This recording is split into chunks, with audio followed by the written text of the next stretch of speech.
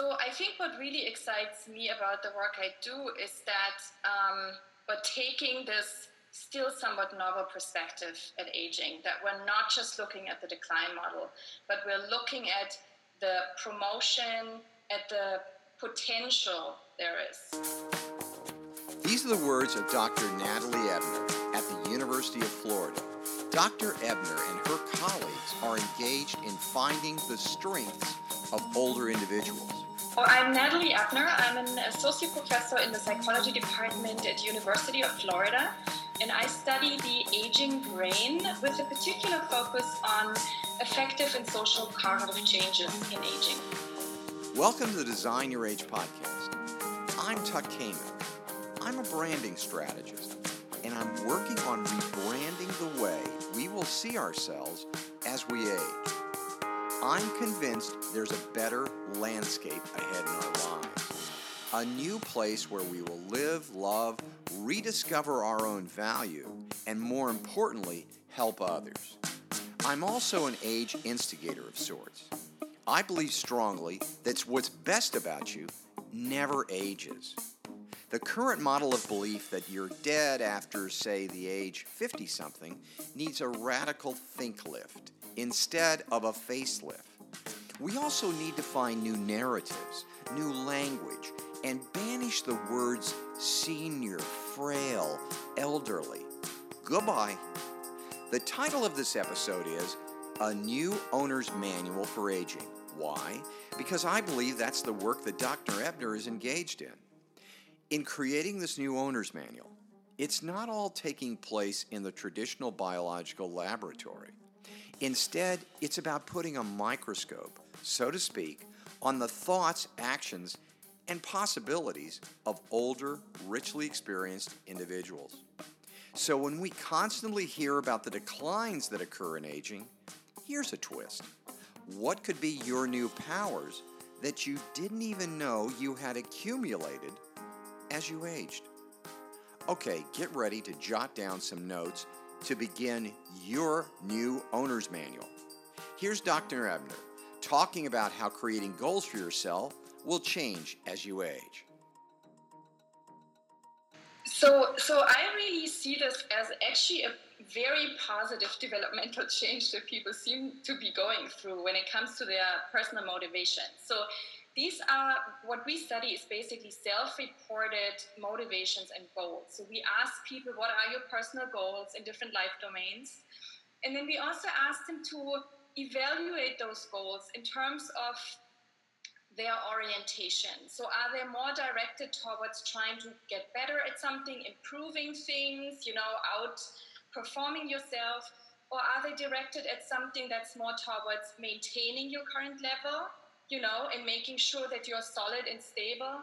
Or are they directed towards, when losses and negative changes occur, sort of counteracting some of those changes, preventing further losses? And so what young adults do is they have a lot of goals that they classify as towards growth improvements, learning new languages, meeting new people, and all of this.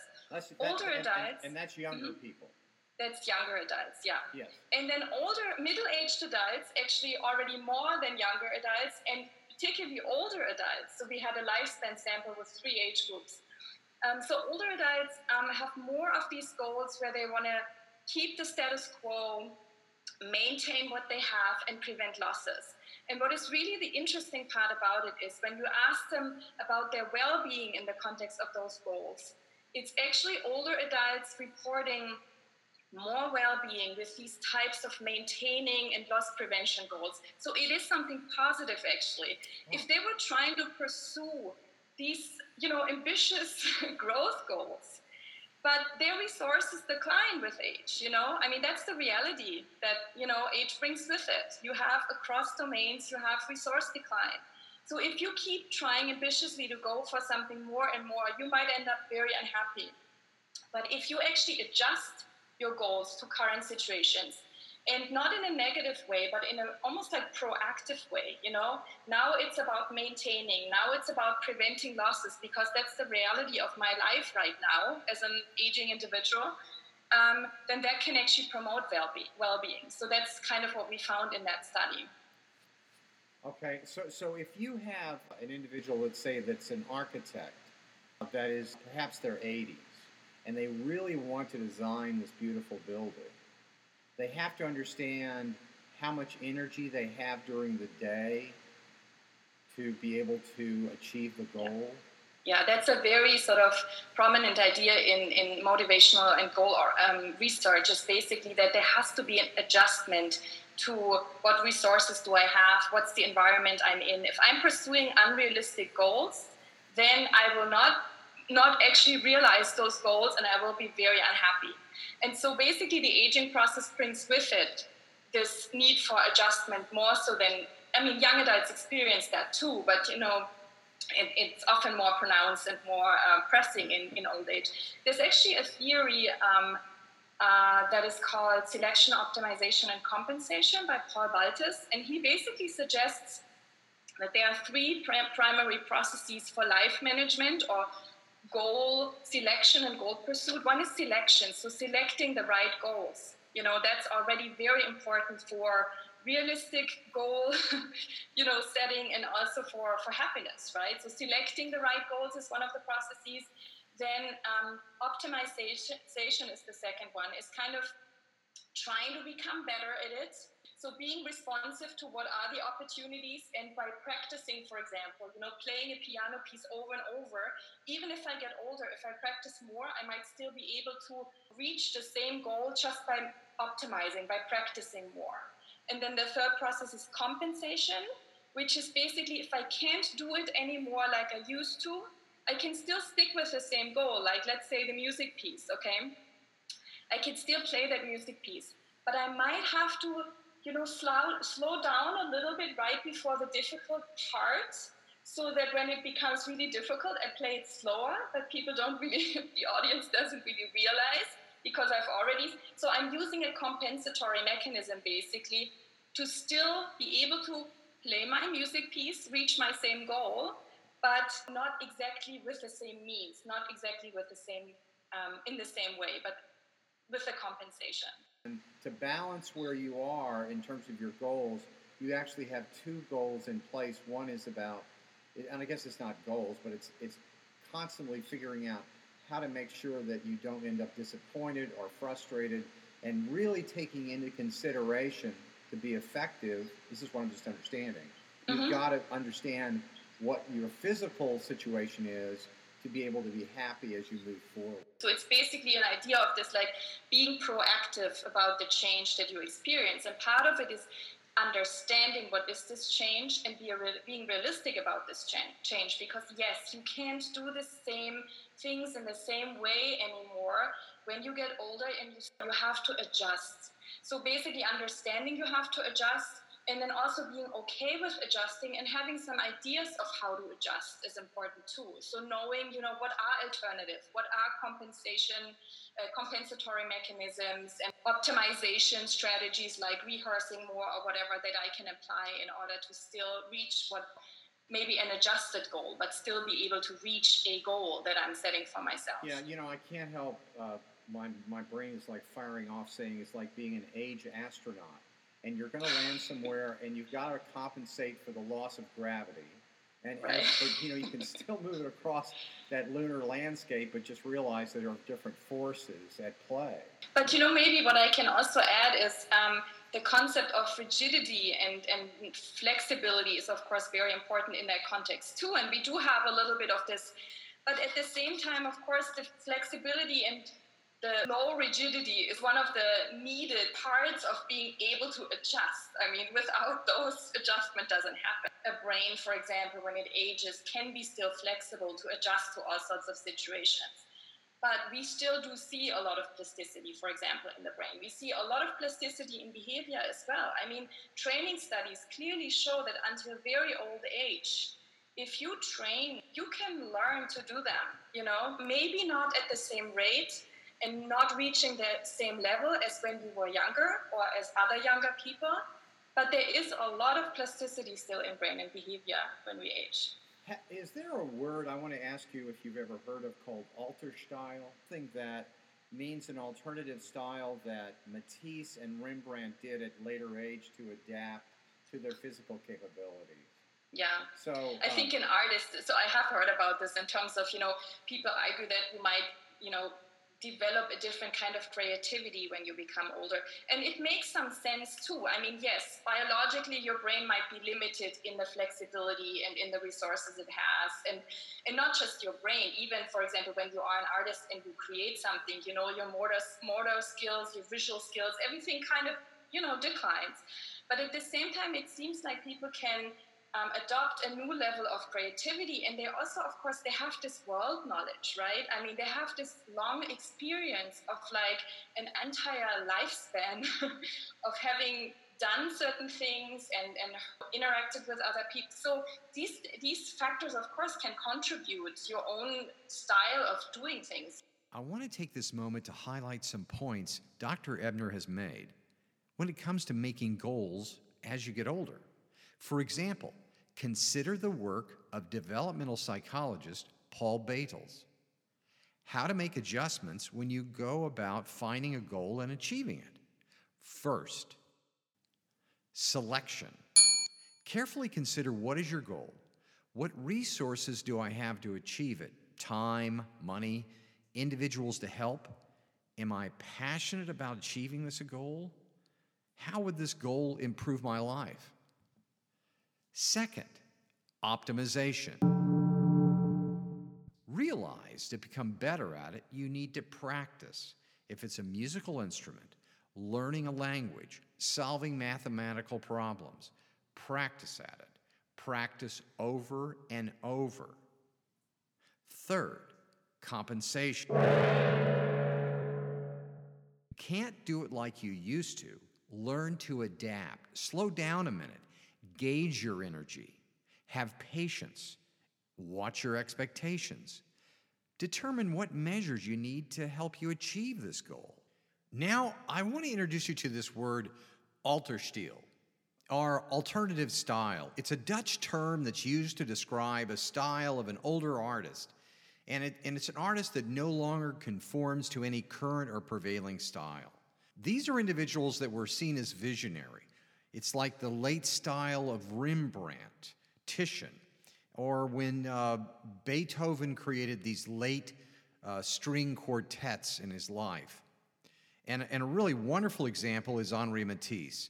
He was in his 70s. He was in horrible health. He had an intestinal operation, and then suddenly he abandoned oil paints altogether. And in this sort of new physical state, he created new techniques based on painted paper cutouts. His doctor said he had 3 years to live, but Matisse continued way past that. On paper, with very bright colors, Matisse created entirely new contemporary design of art. And in this ambitious cut paper compositions that abolished the conflicts of color and line, they were stunning. His creations became in great demand. So Matisse grew older in age, but his work was radically new and inspired others.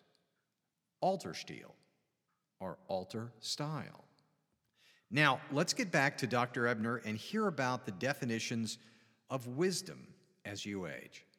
So if I define wisdom as mostly understanding and like very cognitive and really, like a hardcore complex process of integrating, then old adults are not going to show more wisdom. But if I bring that affective component more in, and the flexibility and maybe also the mellowness with affect, I think older adults, because their physiological response is mellower than for younger adults, that might make them sometimes wiser too. Their emotions don't spike up like crazy like younger adults do. The hormones go down, and every physiological reaction in the body and in the brain basically mellows with age. And that might help with some of those emotion scenarios, if I'm just not getting so fired up and or like totally sad or whatever, but I'm staying somewhere in this maintenance, in this stability kind of level. So that's going back to what we discussed in the beginning, that the maintenance actually and trying to find something more in the middle and not the extremes is actually something that's probably extremely beneficial for many things. And it happens almost automatically with age because of some physiological processes. If you're saying it's automatic, or they've learned as a result of time? Both, probably. So some of it, I think, when I say automatic, I mean some of it is because of the biology. The biology it doesn't allow you a huge range anymore. Everything's slower, blood flow is slower, so the response in the brain is slower because the blood flows slower and these kind of things. But at the same time, there's also emotion regulation that's affected by aging. So that's more what you asked, how have they maybe learned to just deal with the situation differently? Right. Have learned different regulation strategies better because they have been around for a longer time and they had to use them much more than a young person.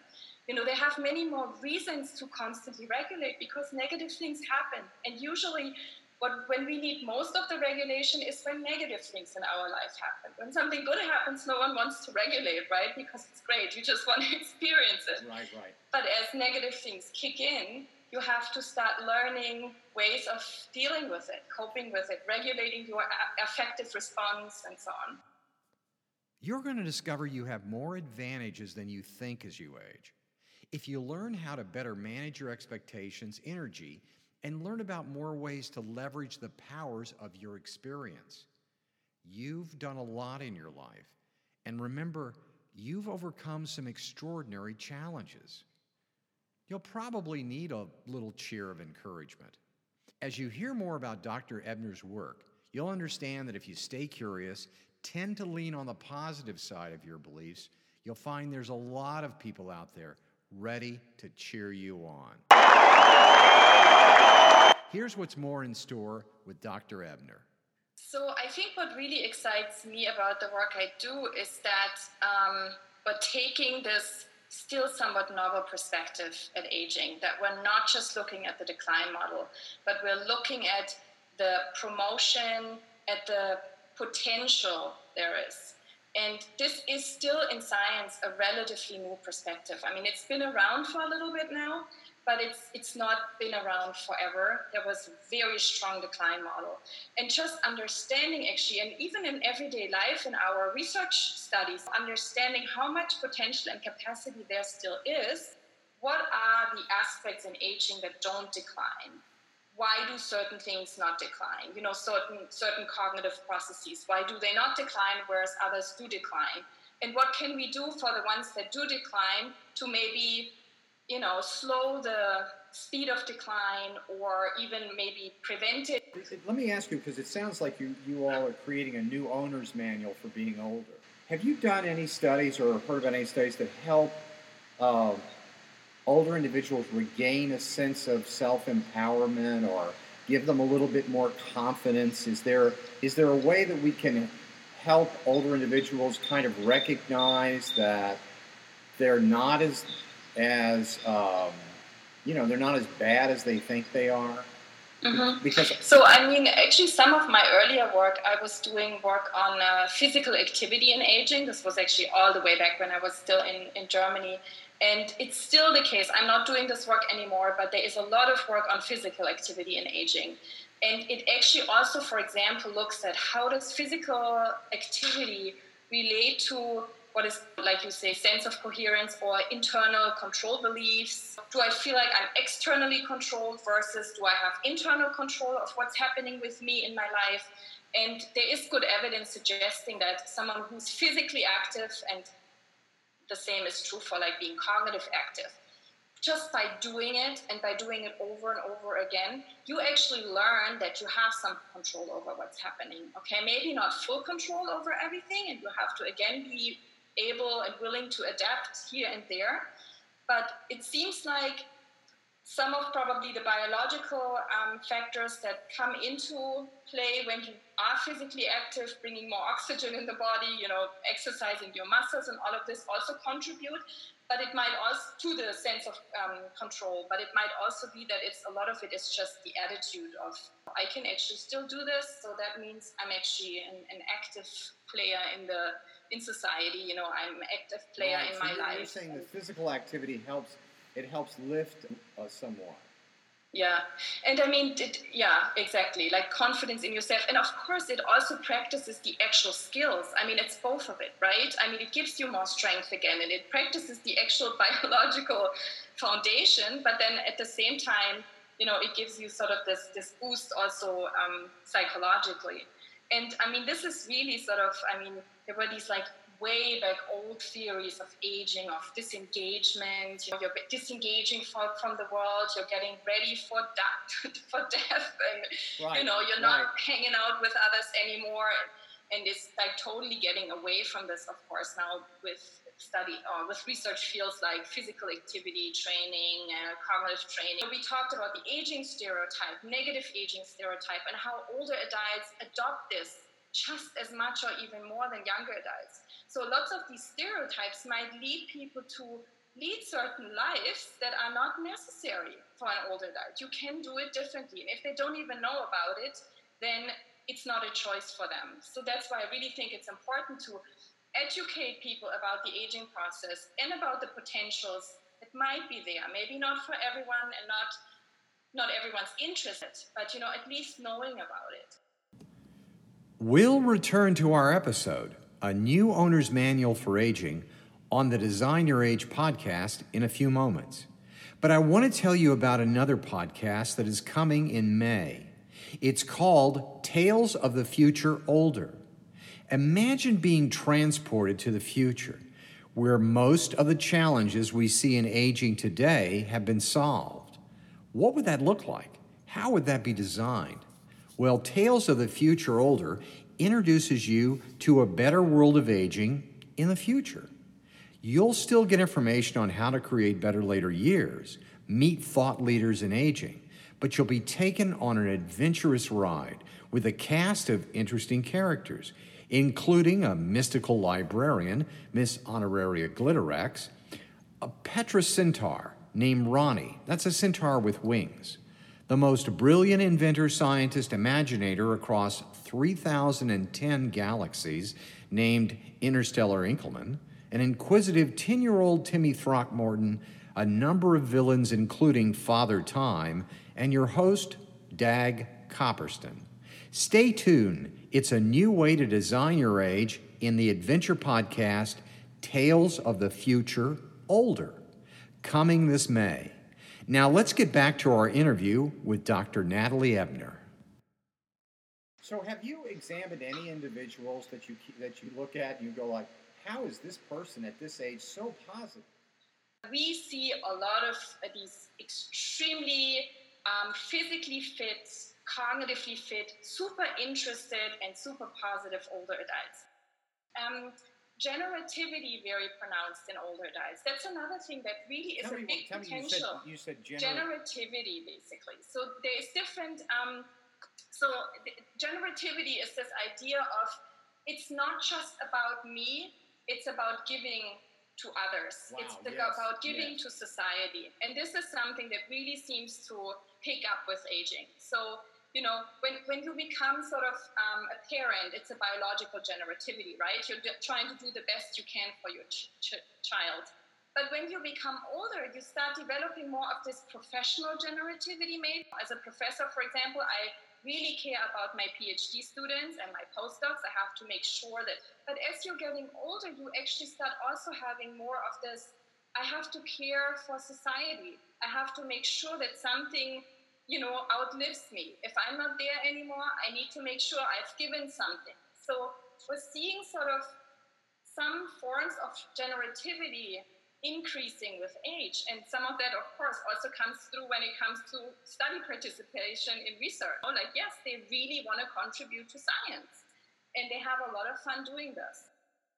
I had a question because when someone asked me, what was the name of that movie, Tucker? Who was that person? And I'll go like, So I'm thinking what's colliding with my memory is my anxiety to try to remember. And is that true? There's a total parallel to this when you think about students. When they have to take a test, they know everything. The moment they have to take the test, they have these irrelevant thoughts. And there's actually some evidence that in aging you are having more of these irrelevant thoughts. Okay, there is less of a capacity to suppress brain activity, and those might generate some of those thoughts that are not relevant for a task. And I totally agree with you that this I really have to make sure I'm remembering this. And in aging, also because of this negative aging stereotype, when it comes to memory, that they already think, everyone thinks they don't remember everything. When there's one instance when really they don't remember it, then they themselves, and everyone thinks, oh, the stereotype has been fulfilled here again, So I think, of course, these anxieties, and you can tell this when participants are coming to a research study that is about memory, they are nervous. They are nervous to come in to do it. And you have to be very careful with what kind of feedback you're giving people, because there's research out there that when you give negative feedback about cognitive performance goes further down, especially in aging. So yes, these anxieties, but they're not just aging specific. We have them in a younger adult or in children as well, Is it sort of a self-fulfilling prophecy? For example, I'll go to these things at the Apple Store. They have these things called studio hours, and I'll be sitting across from someone, a man or a woman that is similar to my age, and then of course there's older individuals, and they say, I'm just so old. And I'm thinking, this is a self-fulfilling prophecy when people say this type. It's not even a prophecy. I mean, I'm saying that they're making this statement, and it's sort of, I feel like it's damaging. So I think it is, to some extent, a self-fulfilling prophecy, but at the same time, there also is some reality to it. Coming back to that point, yes, you are probably more likely to not remember the name when you get older. And there's many explanations in the brain, that tell you why this is the case. There's this something that we call the default mode network, which is something that you should really not have very active during doing a specific task. Older adults cannot suppress it so much, so it's going to impair their performance on a specific task. So, so I think it's both, but at the same time, if you acknowledge it too much, and if you let the whole world know you won't, that makes it worse. Usually it's not, I would say, personally, I would say it's not a good idea to announce all your weaknesses, because then everyone's going to look exactly for those weaknesses.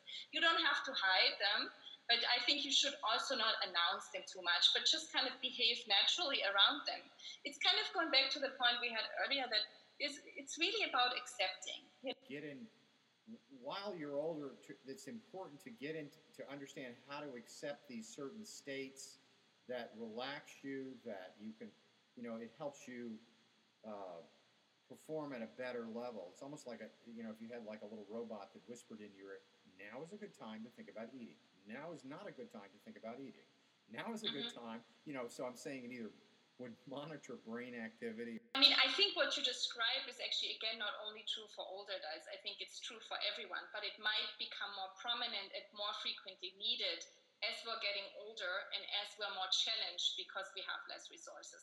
To really make sure, it goes back to the idea of compensation again for me, and about being flexible and adapting. Are there situations where I can function better? And if that's the case, I should make sure that I'm creating a situation that is ideal for my functioning. And it might take something different when I'm getting older. I might not be able to be in a bar and do 3 things at the same time and be as cognitively excellent as, I have to adjust my environment as well in order to perform well, but also in order to do this already naturally to some extent, right? But I think, again, being more aware and trying to actively seek out situations where I can do things well still. Thank you, Dr. Natalie Ebner, Associate Professor at the University of Florida, an extraordinary researcher in the Department of Psychology. Listeners, I believe Dr. Ebner's work and insight add greatly to what I call a new owner's manual for aging. If you would like to contribute to Dr. Ebner's work, see a link on my website at designyourage.com for this podcast. This special episode of Design Your Age has been brought to you by those Keystroke Angels and support of listeners. If you like this podcast, please give us a 5-star rating at Apple iTunes. Leave a comment of what you'd like to hear. That's how we continue to get sponsors. Listen this May 2019 for our new podcast, Tales of the Future Older. And if you'd like to get in touch with me, Tuck at designyourage.com. That's Tuck at designyourage.com. And this is Tuck Kamen with a reminder, what's best about you never ages.